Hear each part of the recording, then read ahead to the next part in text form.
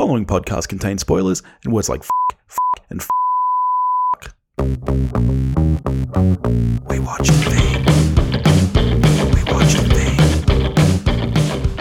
Hello everybody and welcome back to We Watched a Thing. You've got Billy, and this week you've got an extremely special guest. I love this man. He's a great friend and a great patron of the show. It's David Powell. How you doing, mate? I am outstanding, Billy. How are you?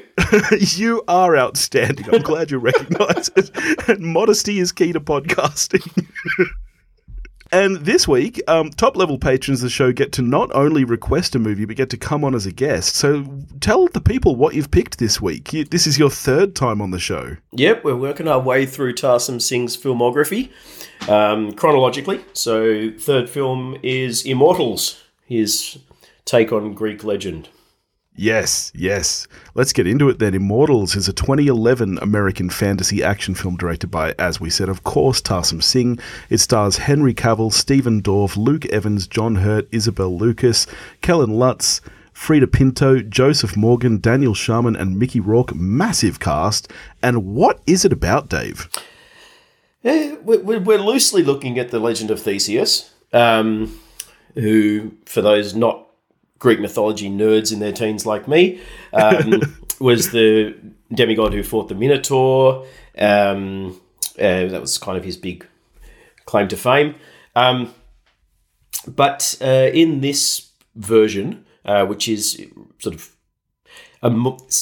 Tarsem called it a modernization. I don't see that except possibly in style. But he's taken the Theseus legend and sort of added other bits and pieces from Greek mythology. You've got the Greek gods making cameo appearances. You've got Mickey Rourke as King Hyperion, who is wanting to basically take over the world because he hates everything.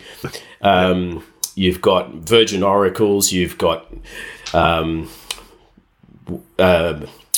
priests. You've got battles. You've got bloodshed. You've got Titans imprisoned in Tartarus. You've got it all. You really do have everything. I reckon you're right. I reckon modernization is the wrong term because you hear that. Oh, I don't know. I hear that and I think of like Luhrmann's Romeo and Juliet. Yeah, well, that's what Tarsem compared it to, and I don't really. Apart from the fact that Baz Luhrmann's the Antichrist and Romeo and Juliet's fucking horrible. It's not that.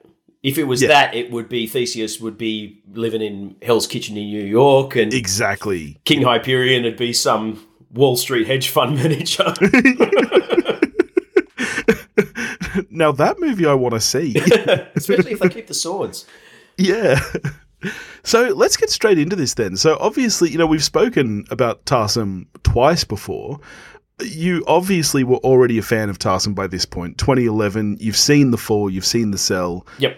Did you go into Immortals because it was a Tarsem film, or tell me about the first time you saw this? I only saw it moderately recently, and I'm saying, leaving aside the greyness of COVID, moderately recently probably means about 8 years ago or something.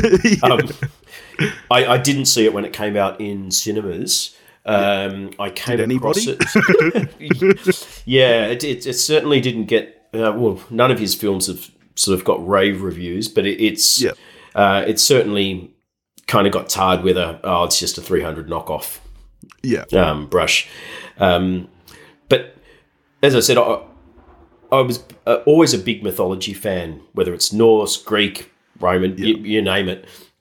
And I've got a real soft spot for any films that touch on that. I'll even watch the shitty remakes of Clash of the Titans with fucking Sam devoid of personality, just because of the subject matter.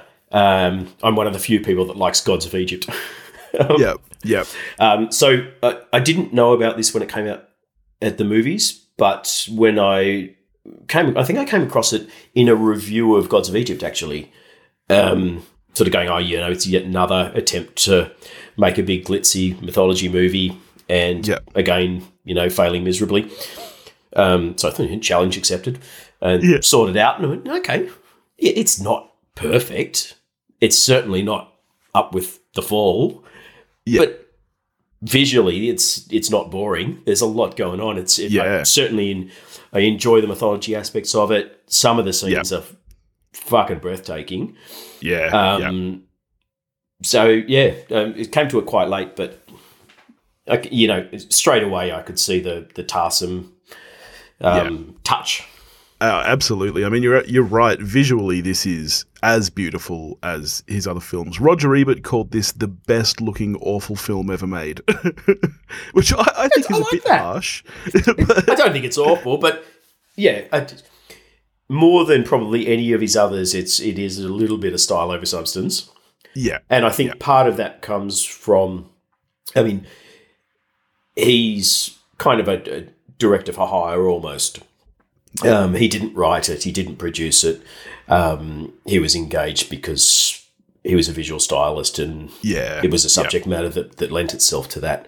And I mean, to his credit, he took it and ran with it, and he insisted on doing it his way, and it is his film. Yeah. But the shortcomings, I think, a lot of them come down to the script. 100%.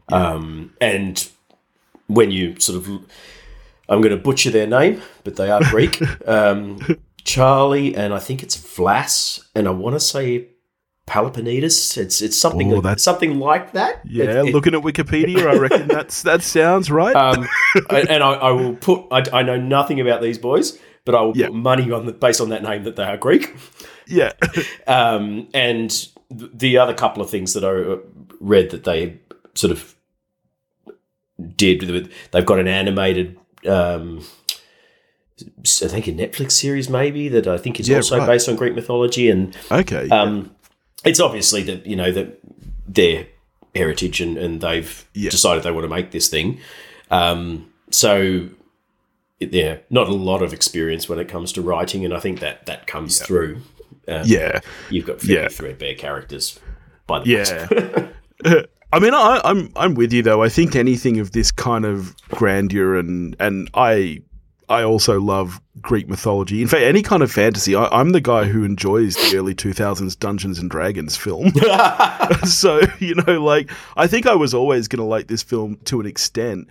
You know what I love about Greek mythology is that there is a god for everything. It's like the saints. How there's a saint for anything you can think of. Like, one of my favorite things was when I found out, obviously, there's Prometheus, who is like, the god of knowledge and stuff. He has a brother, Epimetheus, who is the god of afterthought and excuses. Oh, I love it. I just love that. So let's get straight into this then. Let's start on the cast, because it is a massive, massive cast. You mentioned the screenplay being a bit weak. I feel like most of the performances are as well, especially given the kind of caliber of the actors. Do you feel the same way? Yeah, well, I mean, if we go through them, I mean, you've got Mickey Rourke, who half the time seems to be phoning it in, half the time seems to be just drunk and chewing the scenery. But, I enjoy him in this. Cavill...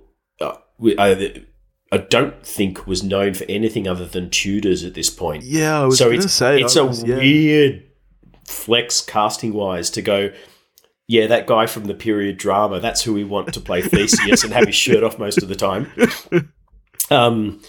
Because, Superman came after this. I think he'd started filming Superman when they were in post on this.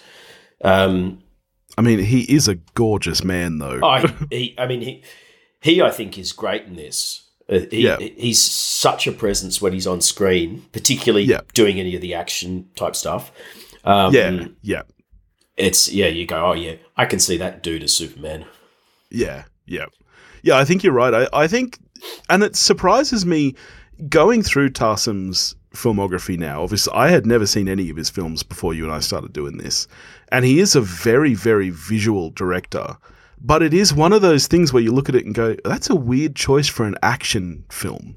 I remember it was the same thing when Mark Webb was picked out to do Amazing Spider-Man. And I'm like, really? The 500 Days of Summer guy? Like, that seems like an odd choice. And at least there you can kind of see the connection because, Spider-Man at its core is kind of a teen romance. I'm assuming the producers, in the case of Webb, were like, we don't want to just have an action guy. We want to really focus in on him and I'm trying to think. Amazing Spider-Man. It wasn't MJ. It was Gwen Stacy, wasn't it, in that one? But yes, Emma Stone. Yeah, like that relationship and the tragedy that comes at the end of it. Yeah, we need someone that can handle that, and an action director possibly couldn't do it justice. Yeah. So, we'll get a guy that can do that, and then we'll just fill his team with stunt people and CG people, and that's right, because so much of action films generally, it's a team exercise, really. Like you said, there's choreographers, there's the cinematographer plays a huge role. Yeah. Whereas I think that's what I find weird about this is that Tarsem is such a visionary director that you feel his DNA across an entire film, and I think what he adds to a film, I don't really quite see the connection between him and this movie. Does that make sense to you? Yeah, and I think, again, it's a weird sort of Frankenstein of a movie in a sense, because the Charlie and Vlas, Greek brothers, I think were the producers as well. I think this is kind of their baby, and they went out, sourced funding, did whatever they did. They obviously saw something. I'm assuming it was probably The Fall. And went, okay, this guy's got a unique vision. We don't want to make another 300. We want this to be its own thing. So we'll get a guy who is going to give it a completely unique look. And I'm assuming that's why they went the way they did. Yeah. And that does make sense. I mean, The Fall, so much of it, again, it's not an action, but so much of it is this kind of epic. It is. It's got a very ancient mythological fantasy feel to it. Yeah, you're right. And so this does tie in nicely to that, I guess. I can definitely see that. Yeah. Who else have we got cast-wise? We've got little Stephen Dorff in there, who's a very odd pick to be a shirtless Greek. Jeffrey Morgan, who I know from being a tragic Vampire Diaries fan. That's right, Lysander. You are a Vampire Diaries fan. I am a tragic fan of that entire franchise. All 3 series.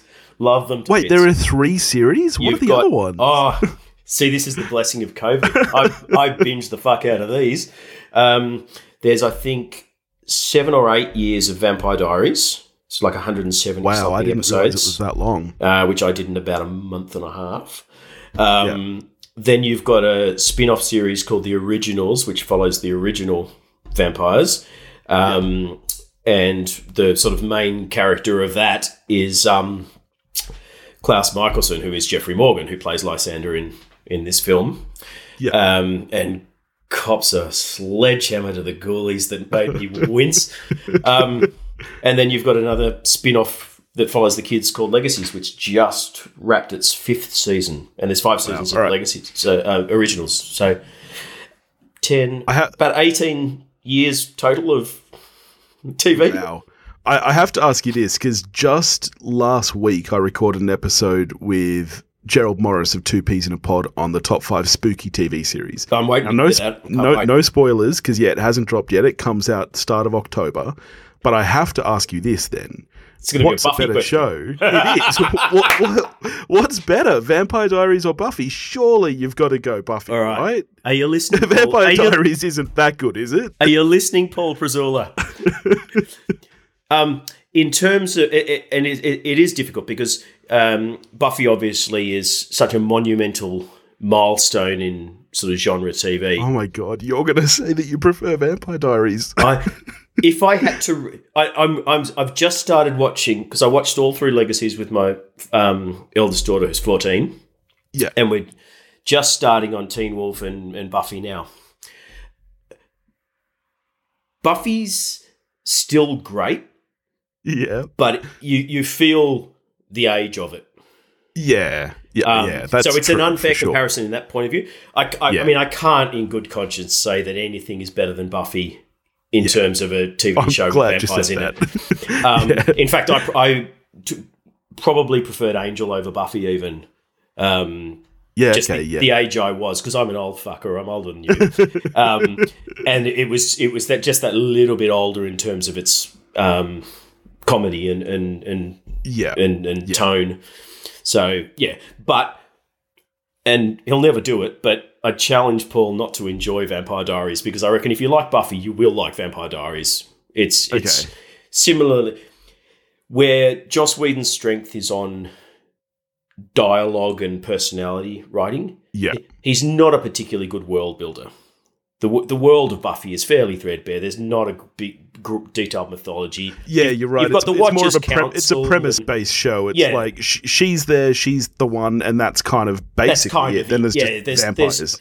Whereas Vampire Diaries still has some of the sort of pop culture and humor and whatever, but there's a lot more, and it's a different sort of style of show in that sense. The mythology of the world is a lot more fleshed out, which I did enjoy.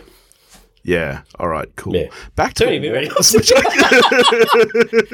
of the teen YA crap. Okay. Well, I guess let's get to the script by our boys Charlie and Vlass. Because I was reading that apparently, and you told me something similar with The Fall, where there basically for a lot of the film was no script. My understanding from reading is that a similar thing happened here, where there at least was no script until Cavill was already on board. And even at that point, it was very loose right through filming, which I find interesting. You would think with a story that's kind of an epic like this, you'd think that would have to be a bit more fleshed out. And honestly, I think you can feel that in the film. Like you mentioned at the start that you think the screenplay is the weakest part. Yep. I have to agree. I'm not going to lie. It could have been the stout, but I found this movie confusing, I've got to say. Yeah, it's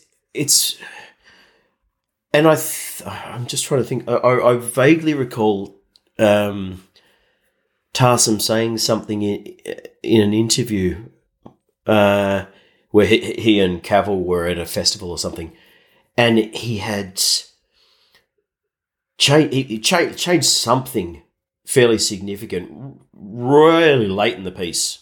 Yeah. And he was talking about it to the whatever TMZ or whatever interviewer was there, and you could see Cavill next to him just desperately trying to keep you fucking killed me with that look on his face. I got a sense that it was all a little bit fly by the seat of your pants. I get the sense that a lot of his films are like that, to be honest, where he's got and he said with reference to Immortals that he had this image in his head of Caravaggio-style imagery, but Fight Club. Yeah, right. Yeah. Which I think that makes sense. When you see those kind of Sistine Chapel ceiling type shots of all the gods fighting in the sky, it's a Caravaggio painting. But there's blood flying everywhere, there's people being impaled, there's heads being lopped off. It's violent as fuck. So I think he had the tone and just a general visual sense first. Yeah. And then I think his style is then to go, okay, well, how do I put a story in that kind of tapestry? Yeah. Which I think you're right. And suck to be an actor, but and I think that does tend to happen with very visionary people who do maybe see the look first, or I feel like you can feel it in some films where a scene feels out of place and you can go, okay, the screenwriter or the director clearly had that idea and was like, oh yeah, that's going to be great. That's going to look really, really good, and haven't quite thought about how it actually fits into the piece as a whole yet. I love this. I love this visual. It's staying no matter what. I don't care if it fits. A lot of directors need to adhere to that kill your darlings adage and learn how to lose things no matter how much they love them. Yeah, and I do think that this is, of the three Tarsem films that we've watched now, I still think that The Fall is probably visually more interesting, but this is a very nice looking film. Any time Luke Evans is on screen as Zeus, it's fucking jaw-dropping stuff. The way, and I think almost everything else is almost suffers by comparison, because those scenes with the gods and with the Titans are spectacular. Yes. And it kind of makes everything else pale a little bit in comparison. I mean, Cavill's got some awesome scenes. he's got a great thing where he runs and throws a spear to save his mum, and Yeah. there's some beautiful shots, but nothing really compares to sort of Zeus coming down in a bolt of lightning and then sort of slow motion salt flying off the ground, and then all of those sort of slow-mo fight scenes with the Titans. That's amazing looking stuff. Yeah, oh yeah. In terms of this content, like this subject matter, you spoke about your love of Greek mythology and stuff. I mean, this is right up there in the pantheon, no pun intended, of like the best looking of these kind of films. Yeah, I think I prefer the visual style of those fight scenes to the stuff in 300. I'm not saying this is a better film than 300. Yeah. But those sort of vignettes of the gods fighting the Titans or the gods fighting humans, I think for me, are better looking than any of the stuff in 300. I think the thing about a film like 300 is it has a very unique style, obviously, but it's not unique to 300. It's a Frank Miller style. Yes, it's the comic. Yeah, exactly, and so it's not necessarily really capturing what I think a visual style of this mythology kind of looks like. Yeah. Whereas this is an interesting one because Tarsem, we've spoken so much about his visuals, but I think the really interesting thing about it is I don't think you'd be able to pick a Tarsem film out of a lineup, because I think he very uniquely looks at the subject matter and matches the visuals to that. Like The Cell looks very different to The Fall, which looks very different to this. I think this and The Fall, like you said, have some similarities, both being that kind of epic grandeur fantasy. But even then, they're very different looking films. I think the only thing that you would be able to go, that's a Tarsem thing, is not because of him, it's because he's used Aiko Ishioka on the costumes for all of them. Yeah. And I could pick her work. But you're right, yeah, he looks at the subject matter and goes, what's a cool visual way to approach this? Yeah. I mean, well, should we get to the costumes then? Because I know what a massive fan you are. You sent me a picture early in the week of a book that just rocked up at your place. Yeah, I'm a big fan of hers. I think costume-wise, she's about the most exciting person who's ever worked in film. Yeah. Across Bram Stoker's Dracula, the Tarsem films, the costumes are just so unique and so incredible. The work she did on the gods in particular, it would be so easy to look goofy. And, I mean, Poseidon does to a little bit, but they still look kind of awesome. Yeah, I think that's elevated just that little bit. And, Ares could have just had some spikes on his hat, but no, they're like 4 foot long. Yeah. Well, that's what I was going to say. Not only would it be easy for them to look kind of goofy, it would just be, it's like, I often find it surprising when you see, like best costumes at the Oscars or something, and it's almost always a period piece. Yeah. And you're like, really? Like, what kind of costuming is really involved there? Because you're it's not just a costumer, you're a seamstress. Yeah, it's like, you're not designing anything. That was all done 300 years ago. Exactly. You're putting them in the clothes people wore at the time. And with a fantasy like this, where the subject matter is so established, it's almost easy to go, and well, what work is it? It's easy to, you could throw these people, you could walk into, like a D&D store, like, just grab 500 a group of people please. LARPing. Yeah, exactly. But you're right, it's elevated. This isn't just that. This is even down to work.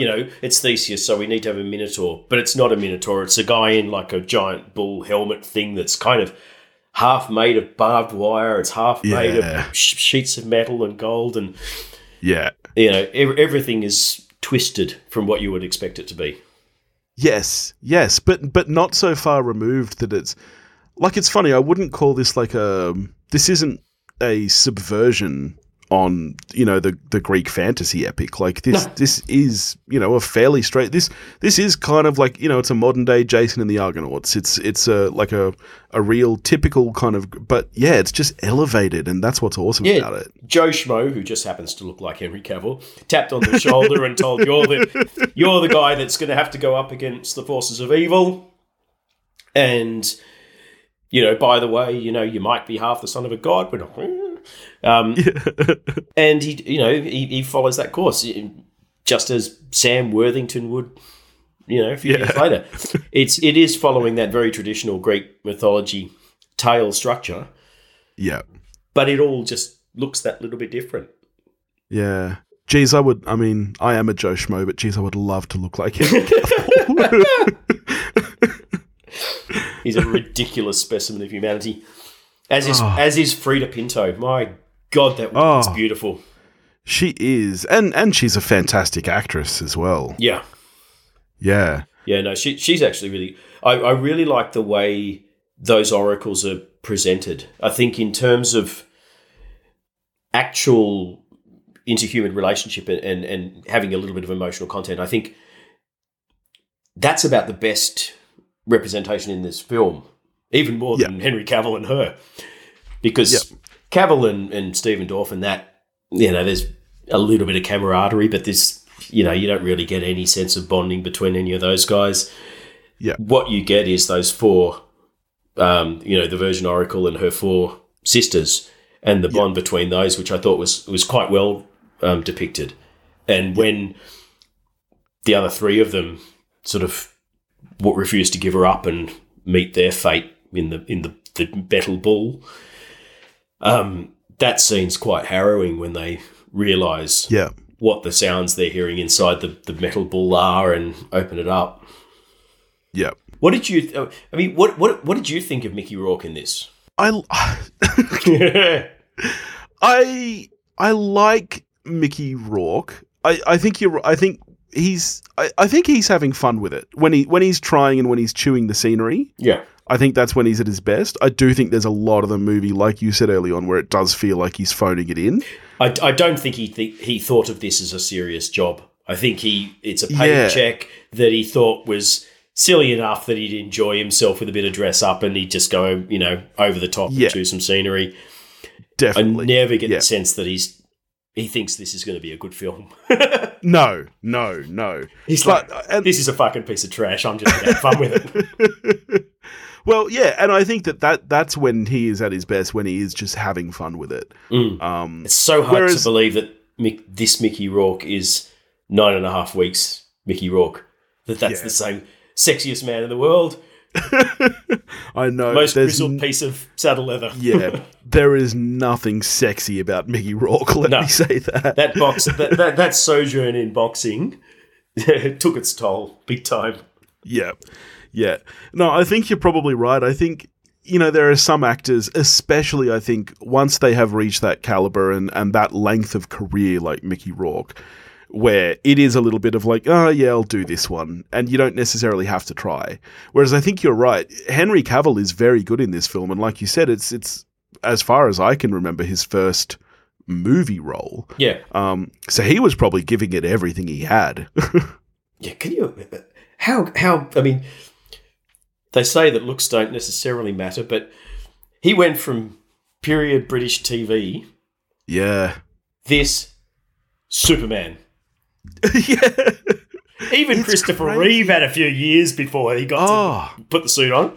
Especially when you consider that this movie wasn't a hit. No, like not at all. That's the crazy thing about this is, he got Superman before this hit theaters.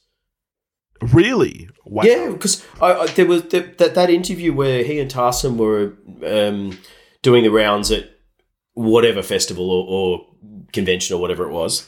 Yeah. Immortals hadn't been released, and he was taking a break from filming Superman.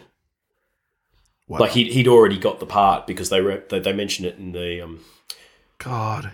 So he got it off tutors. Yeah. Think how different life would be if we were pretty. Like, we could be Superman instead of sitting here talking into microphones about Superman because nobody wants to actually look at us while we talk about Superman. Exactly. We're Superman with heads for radio. The thing that yes, visually it's all the fight scenes with the gods are all amazing, but I think the thing that really hooked me is it was one of the first times, if not the first time, that I'd seen something depicted on screen that really made me appreciate how strong these supernatural beings were. So if you think like more recently, something like The Boys does it as well, where if the Flash hits someone running at full speed, they'll fucking explode. Yeah, And it before this, if you had Hercules fighting a mortal, they'd win, but it'd be a fist fight. That's not realistic. This guy can, lift tons and tons and tons of weight. He's got godlike strength. When he punches you, your fucking head would come off. Yeah. And the scenes with the gods fighting, suddenly it was like, okay, I get the sense that they're moving faster than the human eye can see because they're gods. And when they hit you, they're hitting you so hard that you're fucking exploding. Yeah. And the sense of Tarsem really managed to convey just how powerful these fucking beings are in those fight scenes. It was, and that's I think what I was just like, oh wow. Yeah, you're absolutely right. He conveys that speed and that strength without it looking like fucking Morbius. Just like streaky mess. Yep. And it's like, oh yeah, that's Houston time. Yeah. No, yeah, absolutely right. And for me, that takes so much weight off things like visual effects instantly, because half the battle of good visual effects is getting it to look like there's weight to it, getting it to look like there's impact. And you're right. You don't have to work as hard on that kind of stuff when the story kind of gets that across already. Like if these guys punch something, boom. Yeah. When I don't have the eye, obviously, that you do for this, but to me, it came down to being very, very clever with the way they slowed and sped up time with those scenes. So the slowing things and then speeding them up to just the right moment so that you get that sense of impact on things. When Poseidon comes down to breaking Zeus's rules and comes down like and basically causes a tsunami because he hits the water so hard, which looked fucking amazing. Yeah. That really had a sense of impact. Yes. Yeah. It looked incredible. You're right. I think the speed is much more of a ramp within shots where it kind of moves on a curve, like it goes from slow to fast within the same shot, rather than like what you would see in a Zack Snyder film where it's like the speeds are timed shot to shot. Yeah. And I think that creates a much greater sense of impact. It's similar to, I know that he's a notorious flog, but I will always defend Mel Gibson as a director. And I'm a huge fan of Man Without a Face. And what he did, masterpiece.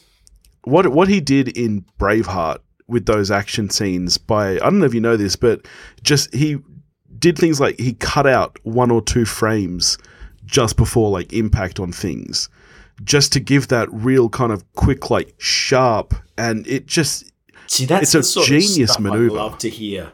That's the spark of genius, and whether it's him or the editor or who knows, but someone thought to do it. Yes, and it's not a logical thing to do. I mean, maybe if you're in the biz, it's a kind of it's the Smith. Smith did it 50 years ago, and it's called the Smith. You take 2 frames out. Yeah. I don't know, but to me, it's not a logical thing to do.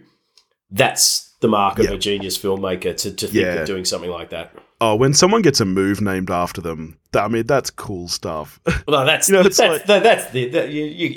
may as well retire after that. It's funny though. It's like the Zolly shot, which I've now seen referred to so many times as the Spike Lee shot, because he famously uses it at the end of most of his films. And it's like, dude, Hitchcock invented that. Like Hitchcock was doing. Why aren't we calling that the Hitchcock zoom? But no, it's the Spike Lee shot. I mean, good for Spike. I love his movies, but credit where credit's due. If we do that, probably half the things that any director's doing are going to be called the Hitchcock. Well, yeah, that's absolutely true. Yeah. But yeah, when you see the Zeus or Ares or Athena, speaking of acting, the one thing I'll point out, fucking, what's the name, Aussie girl is Athena. Fuck, she's terrible. She's fucking awful. Isabel Lucas. Yes, one of the Home and Away actors. Yes, yeah. She's awful. But when you most things to come out of Home and Away are pretty awful. Well, isn't that where didn't Thor come out of there? Yeah, Hemsworth did all right. Oh, no, Guy Pearce was Neighbours. Neighbours, Julian McMahon was Home and Away.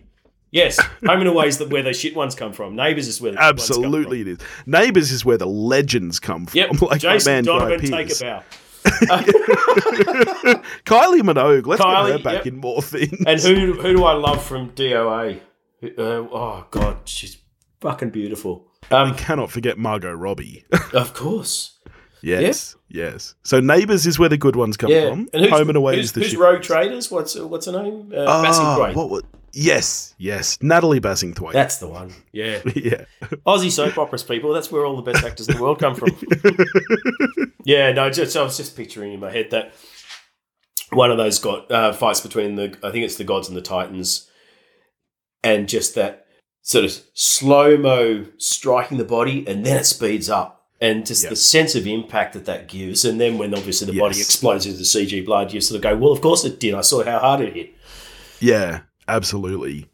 The one thing that I want to say before we move on, let me say I did enjoy this film. I didn't love it. I don't think it's up there with the other two we've watched so far, but I had fun with it. When I was rewatching this, I was like, why did I say chronologically? We should have finished with the fall.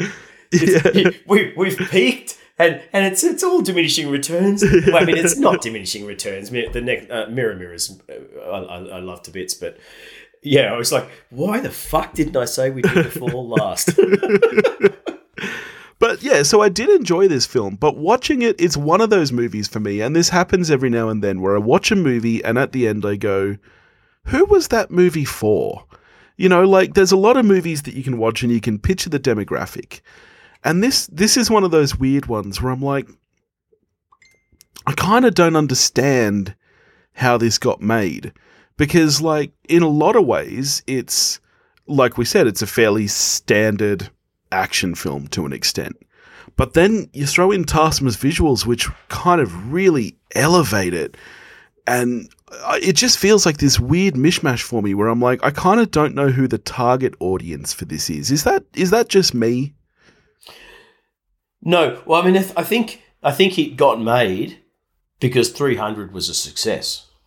Yeah, okay. I think, but 300 has a very targeted kind of adult demographic, I think, and I guess this does as well to an extent. Like there's quite a bit of gore in it, but I don't think it's going for that same adult demographic. So yeah. No, I think it was very much. These guys wanted to tell a Greek mythology story because they're Greek. 300 had just come out. It was a massive success. They approached the producers, said, we want to produce this. Can you help us out? Let's make a thing. Yep. And that was it. I'm trying to think off the top of my head, when was the first of those Sam Worthington Titans ones? I feel like, oh, man. Yeah, you're probably right. 2010. So the year before this. Yeah. Is that right? Yeah. So, well, there you go. Yeah, Greek mythology was flavour du jour after 300, and, they saw an opportunity to jump on the bandwagon. Yeah. And then... I mean, and this is better received than Clash of the Titans was, so... Well, Henry Cavill's head and shoulders above Sam Worthington. Well, Wikipedia is telling me that Clash of the Titans was 27% on Rotten Tomatoes with an average score of 4.3. Ouch. Ooh. I mean, at least this is like a 6 on IMDb or something. It's not dire. Yeah. It's just not particularly strong. Yeah. Well, I guess that brings us over. How are you scoring Immortals on a scale of 10? If Vampire Diaries is a 10, how does this stack up to Vampire Diaries? Look, I can't in good conscience go above maybe a 6. Yeah. I mean, it's better than a pass mark, purely for those battle scenes with the gods, which I think are spectacular. But it's not his best work. Let's be honest. It's style over substance all the way. Yeah. No, I agree. I'm a 6 out of 10. Like you, I think that there's plenty that, for me at least, make this a worthwhile watch. Like, hey, it's not this is boring. This is not one of those movies where you sit there and go, oh, I wish I hadn't watched that. It totally fun watch, some really good stuff about it. So yeah, 6 out of 10. I think I don't think it's definitely his weakest entry of the 5 films that he's done. 5? I thought they were only 4. No, we've got a Ryan Reynolds film at the end. Are you kidding me? Ryan Reynolds? Yeah. And Sir Ben Kingsley. What's this one? It's called Selfless. Right. Selfless, there's a fucking slash in the middle of it, so I recall the poster. Yeah. Interesting. It's an odd one because it has none... It's a beautiful looking film, but it has none of the visual panache or anything. It's quite different. Yeah, right. Okay, cool. Well, now I know we've got 2 to look forward to. Yeah, there you go. All right. Thank you so much for joining me, mate. This is always awesome. a pleasure. It's always lovely to chat with you. Is there anything at all that you'd like to plug, throw out into the world? Anything? Oh, everyone in the world needs to be watching Evil so that they don't fucking cancel it the way they cancel everything that I fall in love with. Evil is about the best show on TV, I reckon, at the moment. So really? Oh, it is fantastic. I'll add it to the watch list. Yeah, no, it's you will not regret it. Noose could like it too. It's got some supernatural stuff. It's got some horror, but it's got a lot of humor in there as well. Yeah, nice. It's got everything.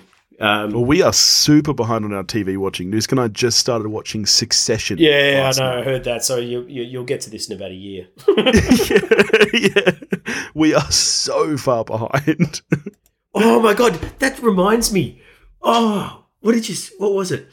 You were talking about, it was when you were talking about Serial Mum, and you were both scratching your heads going, where do we know Kathleen Turner from? Something from our youth. Romancing the fucking Stone.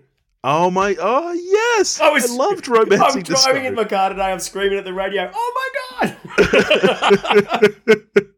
Yes. I've not seen that movie in a long time, actually. That's probably worth a revisit. Yeah. Jewel of the Nile, less so, but Romancing the Stone's a great adventure. Yeah. I'll tell you what, Serial Mum was actually a lot of fun. It's good. It's probably my second favourite John Waters after Crybaby. Yeah, right, yeah. I love Crybaby. Johnny Depp in a musical. Doesn't get better than that. But But yeah, it's all his same stable of Ricky Lake and all the same actors he's had in the last 10 films, Hairspray, Crybaby. Yeah. But it's all the same stable, and then just chuck in a couple of big A-grade actors like Kathleen Turner and, hey, Main Street movie. Yeah. All right, well, next week I will be joined by Joey from So Wizard Podcast, and we're going to be talking about The Room. Oh, another straight-up classic. Yes, Joey's choice. I said, mate, pick any movie you want. He said, my favourite film is The Room. So that's what we're going to be getting to. The Room. Not Room, wow. The Room. Actually, why am I surprised? Tommy Wiseau. Have you had Joey on before? I've not had Joey on before. Yeah, I like Joey. Yeah, so this will be good fun. And then the week after that, all going well, I'll be joined by DT from Space Castle, looking back at the OG Teenage Mutant Ninja Turtles. So, I mean, tell you what, we've got a fun couple of weeks coming up here if we watch the thing. So outstanding. All right. In the meantime, if you want to get in touch with me, you can do that at wewatchthething.com or wewatchthething@gmail.com. You can find me on I've done this like 300 times. If you want to, you can do that at wewatchthething.com or wewatchthething@gmail.com. You can find me on Facebook, Instagram, and Twitter, all under the handle at wewatchthething. If you want to help support the show, like David does, you can do that at patreon.com/wewatchthething, and I'll catch you next week. Go watch Evil.